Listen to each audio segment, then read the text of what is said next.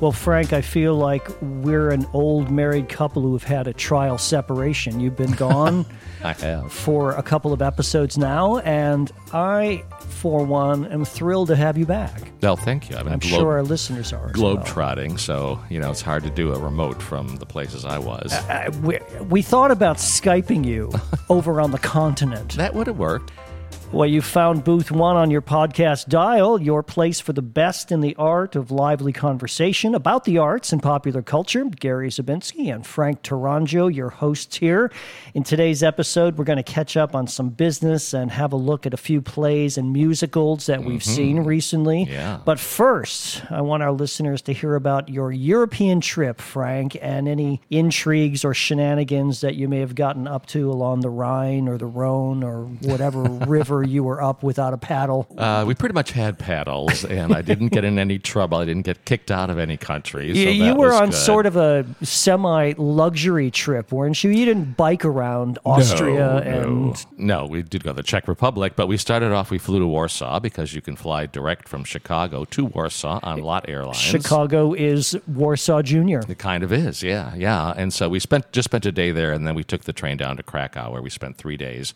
And it was beautiful. If anyone's not been to Krakow, it's just a big, luscious, wonderful city. It used to be the center of Europe, and so it has the largest town square of any city in Europe.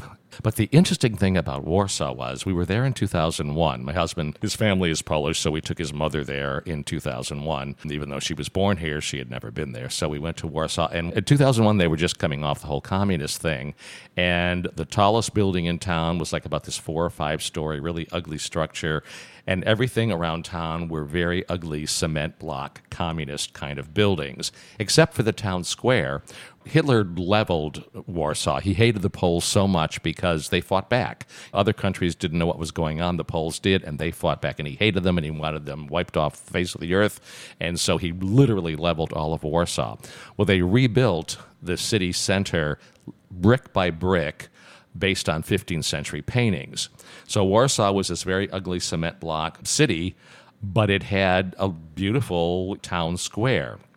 In the years since 2001, Warsaw is booming. First of all, they've put new facades on all the horrible cement block buildings. So all the buildings all over the town now are these beautiful-looking European style with facades covering them because they're being restored or redone. Not just restored, but having a whole new facade put on. And there are massive skyscrapers, which were not there before. In Warsaw, really beautiful skyscrapers. So that was probably the biggest surprise of all, is how different Warsaw looked. And all over town, there are restaurants and shops and people sitting out. Really, really a beautiful European city now, whereas before it had kind of a nice town square, but the rest of it, not so much. Yeah. So you went to Poland. Where else did you go? And then we went to Krakow, and Krakow was untouched, so that's beautiful. Take the train there? We did. Well, then we went to a little town called Wałbrzych, where some of Dan's very far distant relatives are. We spent some time with them, which was nice to see a whole different part of Poland. And then we took the train from there to the Czech Republic, which I completely fell in love with Prague. Every building was just jaw-dropping to look at, and so interesting, and such an artistic feel to everything. It was just fantastic. Did you get lost there? Stuart Dybeck said, I tried to get lost, but it's kind of hard because then you come up on the river and you come up on the bridge. You and immediately you are oriented to where you are. Yeah. But we went to cool places like there's a Pan American bar where all the waitresses are dressed in Pan American outfits and everything is very flight-oriented. And that was kind of fun. I did have porn star martini.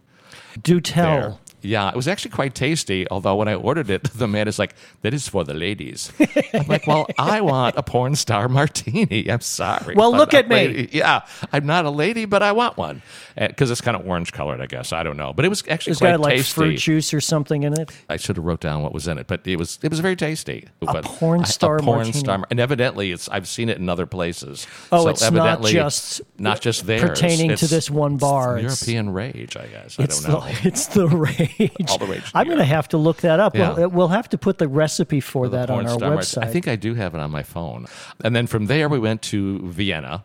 And Vienna was all these big, ponderous palaces and stuff, as opposed to the really cute, beautiful little buildings in the Czech Republic, in Prague. We did tour 2 palaces, one of which was the palace of Maria Theresa, who was the mother of Marie Antoinette. And she had something like 11 kids, and most of them were daughters, and she married them off to other people in other countries. That's how she solidified power. Went other to France. royalty in other other royalty, countries. yeah. Sure. So she was really good at that. And then we ended up in Budapest.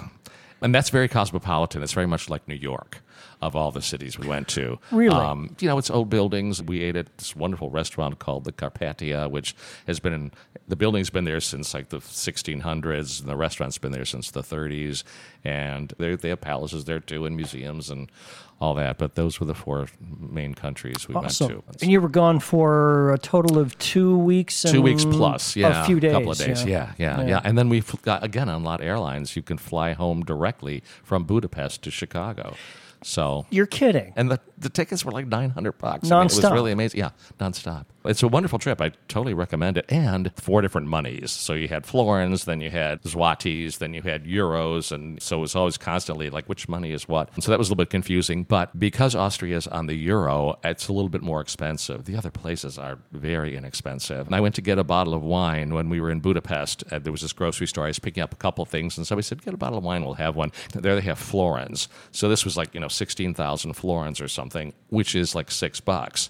So I came back, and they said, could you get a better bottle? I'm like, this is the most expensive one they had. Most of them were $3.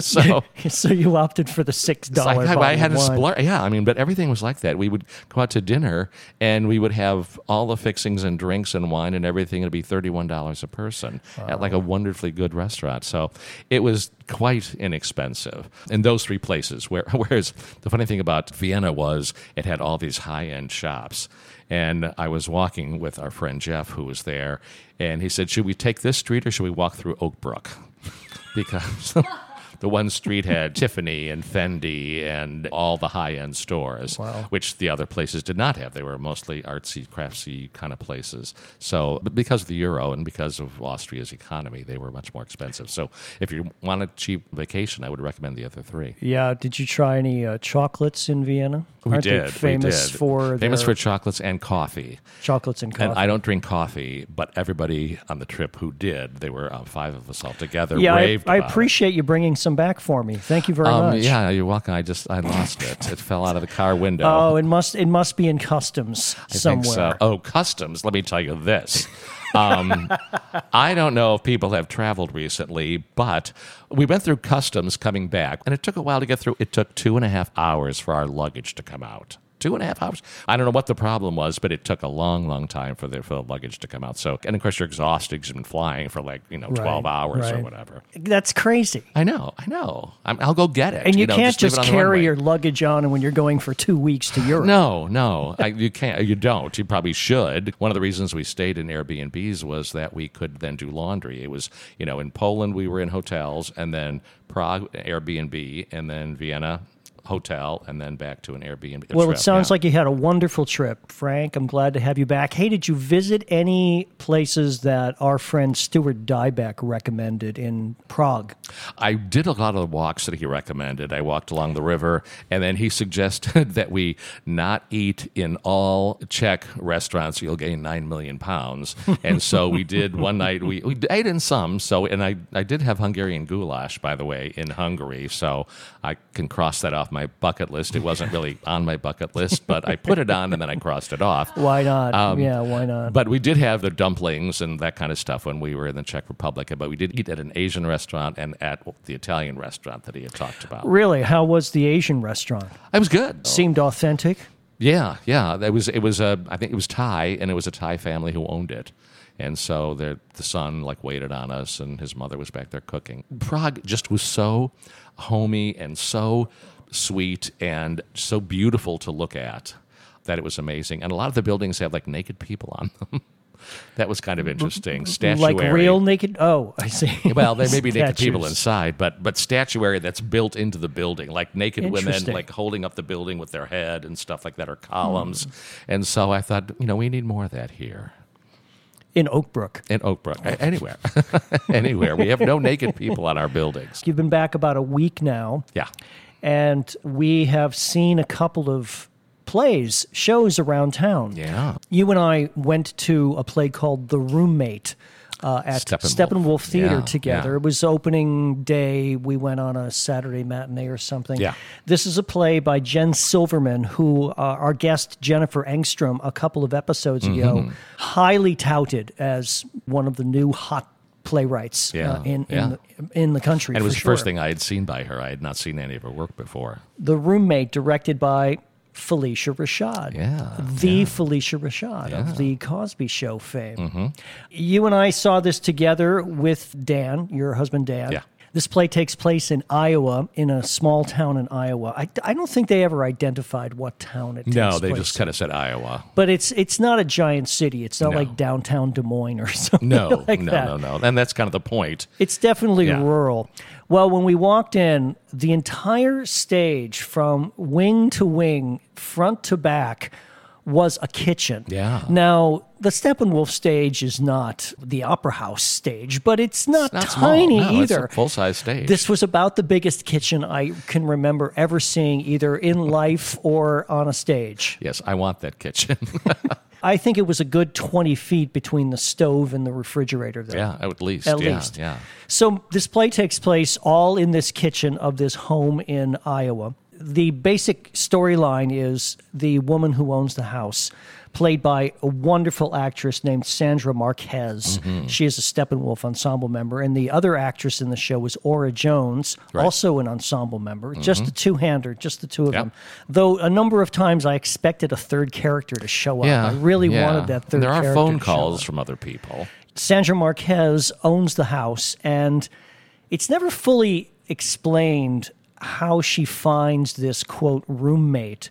She must have put an ad in the paper. Did you ever get that sense of how she found someone to come and share the expenses of the house? Yeah, I don't think they said, but I guess her husband has divorced her. She and her husband have split up, and so she decided either for companionship or for a little extra money, she would get a roommate, and she gets one from the Bronx. Turns out this woman hails from New York City, and she's looking to downsize her life and downsize the speed of life. And she says, why not Iowa? You're right. They don't say whether or not she was in the Bronx and she saw something on Craigslist, or whether or not she decided, I need to move to Iowa, and then went to the local Piggly Wiggly or something and then saw the thing. But it doesn't really matter. But they don't say. It was unclear, but they don't say. Well, based on the size of the kitchen, if you can use the kitchen size as a representative size of the rest of the house, which seems vast, her settlement from her husband must have been quite extraordinary. Of course, you can get a lot of house in Iowa, in rural Iowa, for the money. I imagine you can. And she may have gotten the house in the settlement or whatever. Again, they don't say, but... Both Ora Jones and Sandra Marquez were wonderful in the show. Terrific. Didn't you think? I did. I really, really did. And one of the things that really made me angry this week was I read this on Times Review. And one of the fun things about this play is that there are a lot of different twists, and it goes in a number of unexpected directions. And in the Times Review, the woman said, now, I don't want to give any spoilers, but she tells every single one of the twists in the play. Does. Oh, my God. Yes. So it really made me angry. So if anybody out there is going to see the play, do not read the Sun-Times Review, because a lot of times people will glance through a review, see if it's worth seeing or not. And her criticisms of the play could be valid, but the fact that she tells all these plot points, I think, is just unconscionable. I was very angry when I read that. As you say, there were a number of plot twists and turns. None of them immensely dramatic. No, they just reveals as you go along. You learn a little bit more about the kind of person that each of them are. You know, this woman comes in from the Bronx. She's kind of mysterious. We don't really know what her thing is. We kind of get what the Iowa woman is like. But then there are surprises with each of them, and I enjoyed watching them being unfolded. I would not have liked to have read that review and then gone, oh, yeah, there's this. Oh, yeah, now they're doing that. Oh, yeah, I heard this was coming. Again, the performances by the two actresses were phenomenal. The language of the play is beautiful. beautifully written. Jen Silverman is really a hotshot playwright for sure. I can't wait to see her next thing. My problem with the piece as a whole was that I did not feel enough conflict either between these two characters or from outside characters. There are a couple of outside characters that get mentioned and they have influence on the play. I just didn't find any real conflict that had me sort of on the edge of my seat. Yes, I agree with you that I was interested in the next reveal. The evolution of Sandra Marquez's character, the woman who owns the house and who gets this roommate, is pretty extraordinary. It's really about her journey through finding this person who is completely unlike her and assimilating some of her lifestyle and habits. Well, they affect each other. You have this sort of worldly Bronx woman and you have this isolated Iowa woman, and they really kind of learn from each other. I agree with what you're saying. There were times when we thought maybe there was going to be this conflict, and I was always relieved when it didn't turn into that, because I think the play, to me, was very gentle. And even though there's surprising things that happen, the fact that this really could have been a big conflicting moment wasn't. And to me, that was kind of a relief. Usually, because I think most plays you see that. You see where there's they're going to be this huge fight, and they're going to do this, and they're going to do that. And this play didn't do it. This play surprised me by not going in those directions. And I think the reviewers missed that, and you said you missed it. I kind of appreciated it. Because you had just returned from Europe and you weren't in the mood for conflict? Yes, I guess I've seen so much conflict in movies and in plays that I kept thinking, this is not going to go well. And then, it actually worked out. Yeah, when I'm talking about conflict in a dramatic sense, I don't necessarily mean a fight or gunplay. My sense of the conflict was as these characters develop and evolve and take on a little bit of each other's personalities or traits, and then there's a tug of war as to how close they're really going to get. I could have used that expanded a little bit. Okay. I could have used that tug of war a little bit stronger.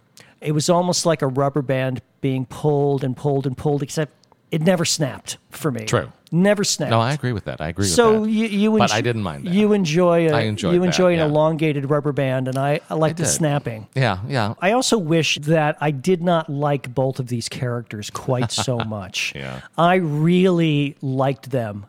Not just from the beginning, but throughout. Oh, yeah. And through all the reveals of their trials and tribulations and good traits and bad traits and things that they've done in their lives. I was very attracted to both these characters. And there's some things that they've done that you probably shouldn't like them for. Well, precisely so. But you do. Yeah. You're like, I can see why they did that. Did you happen to hear the person who was behind us and a little bit to our left unwrapping slowly a candy wrapper during the show? Oh, no. You didn't. I read a guide to theater etiquette the other day that was posted on the internet by Amanda Duarte. Her 3 big things are sit down, shut up, and clap. Now, she doesn't mean that you have to stand for everything, and I rarely stand for shows unless I'm very, very moved by them and just transported. But I definitely clap. She's noting that sometimes she goes to plays and theater and people just sit there and they don't give their applause. Would you ever consider doing that even if you didn't care for the show? No, I would applaud, because the actors, even if I hated this show, they still got up there. They're working extremely hard. Yeah, I know what kind of effort goes into it.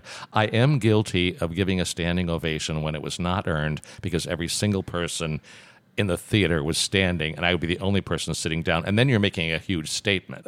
When we were at the play A Timeline, which we talked about a few episodes ago, To Catch a Fish, the Brett Neveu play, the young woman right next to me in the middle of the act whipped out her cell phone and was checking her text and then texting back.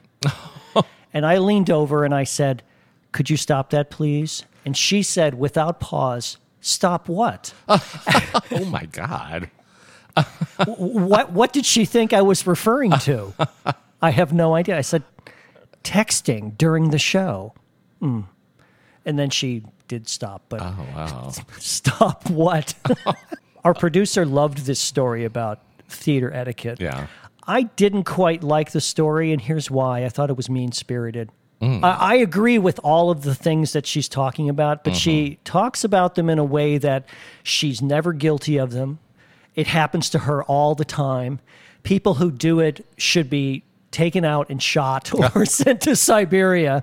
She does address the cell phone issue just briefly. Oh, she does. And she says, if I see a light coming from your hands or your lap, I'm going to reach over and take your phone and throw it in the Hudson River. I don't know how she thinks she's going to get to the Hudson, but it's stuff like that. Yeah. Let's talk about another show that we saw. We saw this separately. This is the pre-Broadway tryout of a show called The Cher Show. Can you imagine what that's about? Yeah, I wonder. It is a full-blown musical Yeah. headed for Broadway in the fall, but they're doing the pre-Broadway run here at the Oriental Theater in Chicago. We went to opening night. Oh, you did? Yeah, and the place was packed. I want to hear what your thoughts were about the show because we haven't talked about this since you've seen it. You saw it about a week ago. I saw, well, you saw it on opened. Thursday, and then I saw it on Sunday, so I saw it 3 days after you saw it. And I also need you to compare it a little bit to Summer, the Donna Summer musical, because there's a lot of similarities. There is. For starters, they use 3 different Chers, just like the Donna Summer used 3 different Donna Summers at 3 different ages of her life. Young, middle, and old. Young, middle, and old. And, older, I should say. Yeah. The 3 Chers interact a lot more than the 3 Donna Summers did. The oldest of the Cher, the current Cher, comes over and she's like, okay, girls, come here. Now, what we got to do is, and so they interact as Chers, which the Donna Summers didn't do. They just kind of were in part one. I mean, they came back and forth in different times, but they didn't really interact a whole lot with each other. Yeah, in the Cher show, the 3 of them interact a lot, virtually throughout, even from the very beginning. They're all on during most of the show. And they have numbers together. Yeah, they do. They have scenes together, which is was a little weird. It was a little off-putting for me. I couldn't quite think how Cher feels. That. She was in town a few days before opening, the weekend before, and she saw, I think, 3 or 4 of the performances and gave her notes and then went off. What else did you find? The other thing that was different about this show, one of my criticisms, if people remember when I talked about the Donna Summer show, was a lot of it was narrated to the audience. They took it from her book, and it was only an hour and a half long, and I just felt they should have fleshed out some of those into interactive scenes. The Cher show does do that. The Cher's I guess it was 3 hours long when it opened. By the time I saw it, like a week or 2 later, it was down to 2.5 hours. A lot of the scenes are fleshed out, and you do get interaction amongst people, so I think they do that a lot better than the Donna Summer show did. I enjoyed the Cher show a lot. I think the songs are used well. They're not in chronological order. The show isn't really in chronological order. The conceit is that they're doing a TV special on Cher's life. That's how the play opens. That's how the play opens, and so they kind of go back and forth to that, and so the various Chers take on the roles of her with Sonny and her with Greg Allman and all that kind of stuff. The numbers are used well. They're kind of mixed together. There's some real toe-tapping stuff going on. The 3 Chers are wonderful. All 3 of them are really, really good. I wasn't as crazy about Stephanie J. Block in the first act, but then again, she doesn't do as much. In the second act, she's a complete knockout. I had a great time. I think the star of the show is Sonny. The guy who plays Sonny, I thought was out of this world. The guy who plays Sonny is extraordinary. When they sing, and no matter how this show does, he deserves a nomination. Absolutely. When they start singing "I Got You, Babe," he has that nasal "I got you." I mean, the place went nuts. The place went nuts on opening night as well because you didn't know what to expect. Yeah. Because the 3 Chers, not the other Chers, but the 3 Chers, they sing in the style of Cher, but they don't necessarily. They're not necessarily doing an imitation, impersonation. They are in the style of. So when the Sonny character gets introduced, and there's a long book scene about his introduction because he's knocking around Hollywood. He's trying to be a music writer, a sometimes singer, not really. And then he meets her. Mostly and he's a songwriter. And there's a long scene where he meets her and they go to the studio and she's singing backup on lots of hit songs from the 60s. And then finally it evolves to them getting together and them doing their big hit, I Got You, Babe. And we don't know what's going to come out of this guy's mouth. Right. He's talking a little bit like Sonny, but not exactly like Sonny. And then he starts to sing just like him. Yeah, it was great. This It was a great this moment. is really an imitation, but so Just well in the song, done. though. Yeah, it's So perfect. well That's done. perfect. Yeah, Perfectly the timed. audience went nuts, as you say. So what did you think then? Did you enjoy it? Well, I had a good time. It's hard not to. I'm a big fan of musicals anyway. I did not see the Donna Summer musical, but from what you told me, I was imagining that some of this was similar in its kind of storytelling. Yeah. I did not like the framing device of them starting with shooting this television special. Okay. And that kind of came and went throughout the show. They'd use it in a transitional way between phases of her life. They'd come back to this director walking on stage saying, okay, cut, let's go on to the next scene. And the idea was that Cher was kind of making this up as they went along. Right. And she was telling her life story in the way she wanted to tell her life story. I wasn't wild about that framing device. Okay. I also wasn't crazy about the three Chers Hanging out. interacting so much. Yeah. It seemed very schizophrenic to me. Okay. And I thought, does Cher see herself like this? Does she talk to herself, or does she talk to her younger self about the things they did and the mistakes she made? Do Or any of us. Do any of us anymore, if we can remember that far back. Right. Every time that happened, I was drawn out of the piece a little bit. All right. I loved the Bob Mackie number. Here's a little fact. We were in the lobby opening night getting our tickets, and the lobby was just jam-packed with people. Out of the corner of my eye, I see this very, very tall, statuesque woman in a giant blonde wig, gold lame dress. Who's standing next to her? Bob Mackie. So I went over there and I asked if I could have my picture taken with him. There is a Bob Mackie number in the show where you meet him and he's designing for CBS or designing for Stars, and they hire him to design costumes for Cher. And all of his great creations come out from behind these mirrors. Did the audience go crazy at that number as well? They did. It got a number of applause during the middle of the number a couple of times. Yeah. It was great. The costumes are great. And the other costume, I mean, the Bob Mackie, the famous ones, was Cher's two Oscar outfits. And she comes out in both of those. Those were great. Big feather hat. And they were dead on.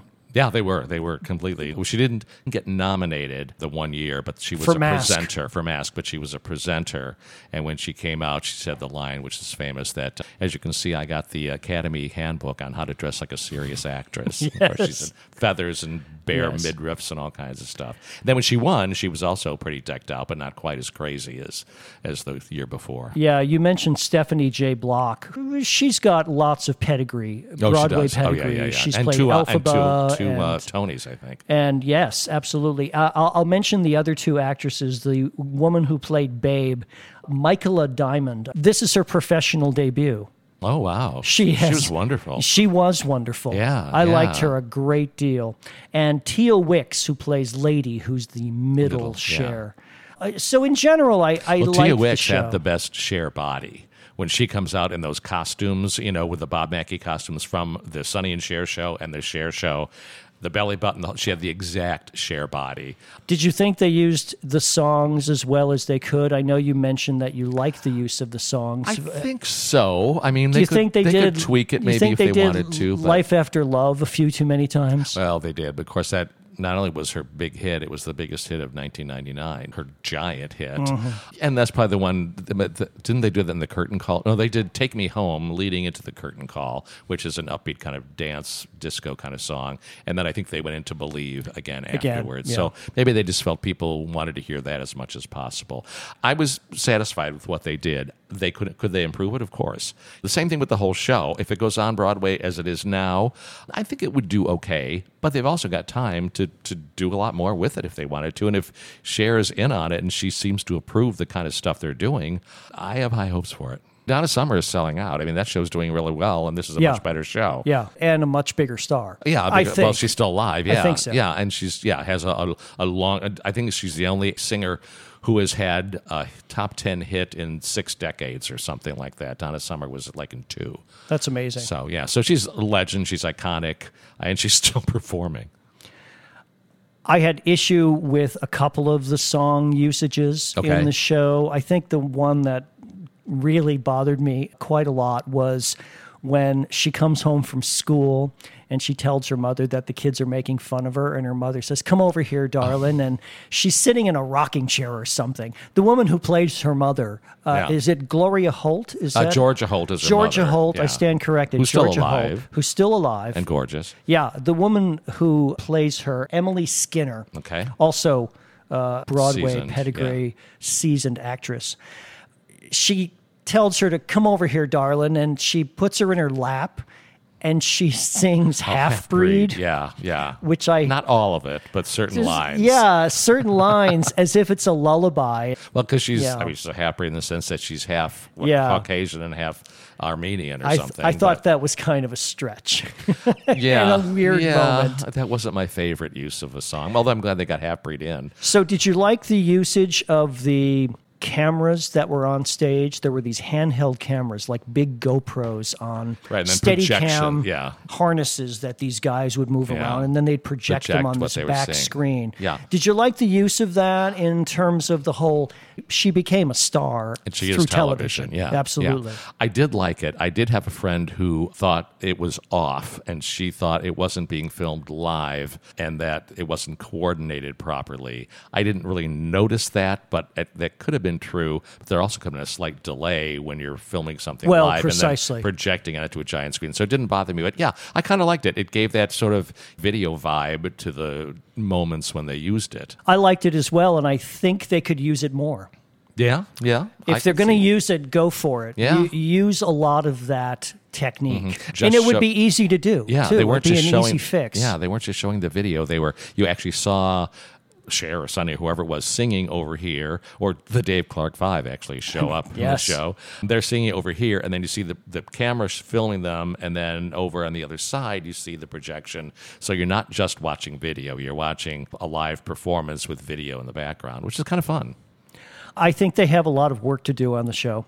Yeah. I'm not sure that they'll address as I said, the framing device. They may keep it and try to make it work better. Maybe work better. To lose it, I think, would be an awful lot of work. They would have to have a whole other framework. Like, they'd why have are to they start doing from this? scratch on the framework. Well, what they did in Donna Summer was she was giving a concert as the oldest of the Donna Summers, and then sort of reminiscing as she talked to the audience about different things in her life. So they would have had to go that route if they got rid of this, and I think they want to do something on their own. My only other objection on the show, not really an objection, but something that I observed, Cher comes off as such a nice person. She never does anything wrong. Everybody does things wrong to her. Sonny treats her badly and steals her money. Greg Allman uses drugs and is never around, and so she gets rid of him. And the Bagel Boy. Rob Cabinetti or whatever his name was. Yeah. He decides that he can't stand the publicity and the stardom and being like the second fiddle to Mr. Cher. Yeah. And so he leaves. Everybody does stuff to her. In fact, there's a line in the play, which is a line also in Jersey Boys. Oh. Why does everybody leave? Oh. Frankly, she kicked 2 of them out. She did. So she did. My observation is that she comes off just a little bit too over nice. There's nothing wrong with Cher. But she is diva-y. Remember at the beginning, they're like, Cher, you're supposed to be on stage. She goes, I don't think I like the opening number. That's the one time when I thought, oh, this has promise. This is, how is she going to evolve into this kind of person? Yeah. And I never really quite got that from the journey. No, she's a little bossy as we go through, but never to the point where you think that she's too much. Well, and I guess that's what happens when you have the actual person still alive looking at the show and criticizing it. It's not called the I Don't Like Cher show. No, right. And the same thing with Donna Summer. It was based on her autobiography, and her family was involved in the production. I think they have some work to do, but I was entertained. Yes. Oh, it's hard not to be entertained. It really is hard not to Truly. be. Unless you hate Cher, and then why would you go? Did you read any reviews of the show or I did interviews? read an interview of Chris Jones in the Tribune, which kind of goes to the point you were just saying. Right. He talked to her when she was in town. Correct. And he said, don't you think there should have been more of some of the trials and tribulations that you'd gone through and some of the difficulties? And her answer was, I wish there was more of that.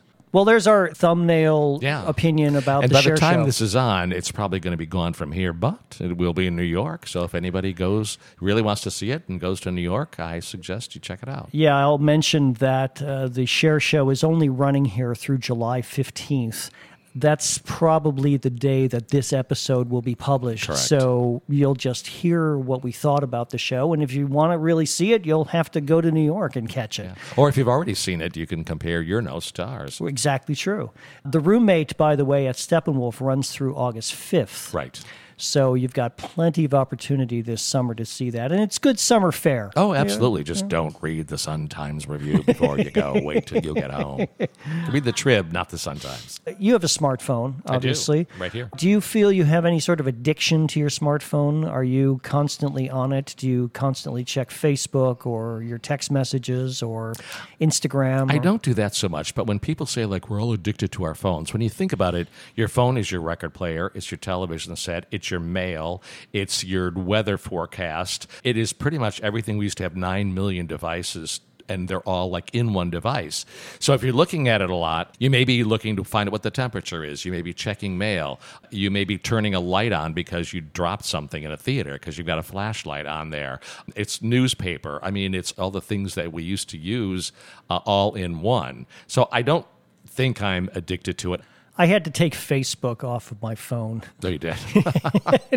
Really only because it was making the phone malfunction. I should maybe reinstall it and find out. But to understand why it's so hard to pry yourself away from your phone, and I'm not speaking of you directly, Frank, because it sounds like you've got your addiction under control. I do. You've gone to Cell Phones Anonymous, and you're all set. I started Cell Phones Anonymous because I have no problem with it. That's not bad. Yeah. To understand that, Facebook account and Twitter account and checking your phone, you need to know a little bit about B.F. Skinner and his pigeons. B.F. Skinner was the behavioral psychologist. Oh, right. In the 1950s, Skinner began putting pigeons, in a box and training them to peck on a piece of plastic whenever they wanted food. Then the Harvard psychology researcher rigged the system so that not every peck would yield a tasty treat. Oh. It became random, a reward every 3 pecks, then every 5 pecks, then every 2 pecks. The pigeons went crazy and began pecking compulsively for hours on end. Well, fast forward 6 decades to where we are today, and we've become the pigeons pecking at our iPhones and Androids, scrolling through, as you say, news feeds or swiping left and right on Tinder for hours at a time. Again, not you, Not me, and certainly no. not me, but, No, I've people. seen those people do it. Increasingly, rebel developers are using fire to fight fire, however, and this may be a good thing. Creating apps that try to put users back into control. They call their movement digital wellness, and in recent weeks, they scored 2 huge victories when Google and Apple announced plans to incorporate some aspects of digital wellness apps, like allowing users to track their screen time. Oh. Except then don't you have to go to your phone to track your screen time? True. But it's also like when people go on diets, they say if you write down every single thing that you eat, Precisely. you're less likely to just sort of eat at random. The system is built against us, said Nick Fitz, a behavioral researcher at Duke University, because the more you use these products like Facebook and Google, the more money they make. It's like playing chess against a billion-dollar company. For every one of us trying to fix the attention economy, they have 20 researchers trying to suck you farther into it. So at least someone's trying to address this addiction by creating an app for it. Yeah, really. But you know what? I just read something someone had posted about how he had a phone conversation with someone, and all of a sudden, all these ads for the thing they were talking about showed up on his phone. If you're at a website, if you're at Amazon, you're looking at cameras, okay, probably you're going to get some camera advertisements, but he wasn't on a website. It would be like you and I talking on the phone and you mentioning that you just got a new pair of shoes or something. But it was even more specific than that, and all of a sudden, all these ads for that particular product showed up. That was a little Big Brother-y. I'll say. Speaking of ads, if you'd like to support Booth One in bringing you the best in lively conversation about the arts and fascinating guests, you can go to our website at www.booth-one, that's a dash, and one is ONE. .com, and click on the donate button. Quick, easy, fully tax deductible under our 501c3 status as a nonprofit entity.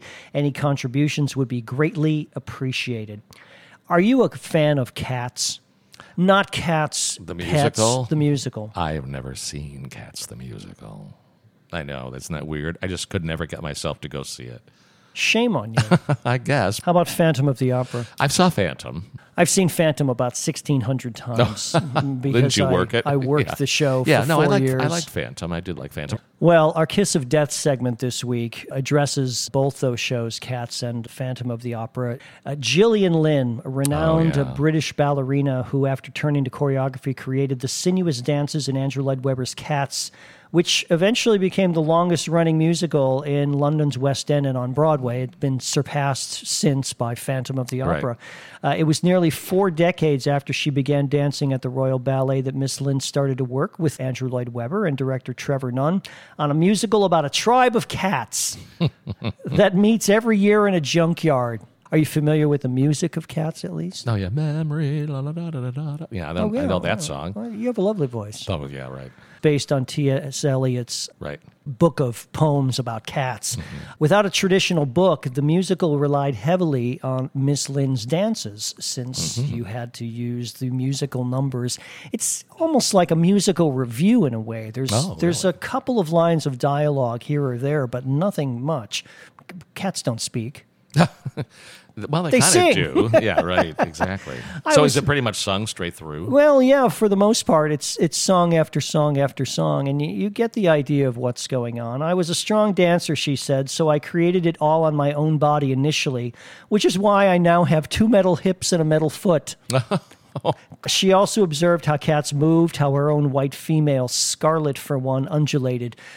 People are of 2 categories with cats. Well, you're the third category, someone who's never seen it. Yeah. Clearly, you'd never had an interest in seeing it, because certainly you would have had opportunity, right? Yeah. By the time I started going to Broadway, I think we've talked about before, I took this class from 1991 on. Cats was kind of an older show. You took a class to New York. I took a class to New York see a bunch of every year Broadway shows. I did it from 91 to 2014. Every year, like 40 people through the College of DuPage. Yet we wouldn't go see Cats because we would see whatever the new shows were each year. I always thought maybe I'll get around to seeing Cats. And then when I had a chance to see it, I'm like, I don't think I want to. Wow. I think people are in 2 camps other than people who have never seen it. You either love it or you hate it. Yeah. I don't know too many people who are sort of right in the middle. When I first saw it, I loved it. I had the greatest time at that show. I've seen it a couple of times since in national tours.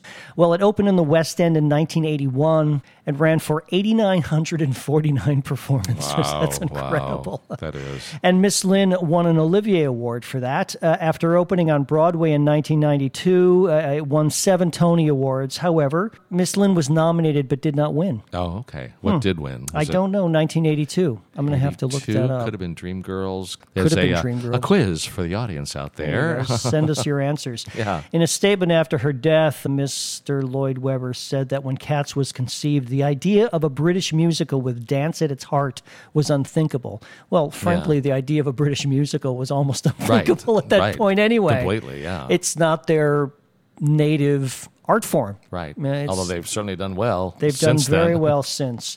Miss Lynne choreographed many other productions of Cats, but was irate when changes were made to her dances in the Broadway revival in 2016. Oh. Andy Blankenbuehler, who had won a Tony Award for Hamilton, was hired as the new production's choreographer. "It makes me feel like I'd like to murder," she told a British Theatre News website. Wow.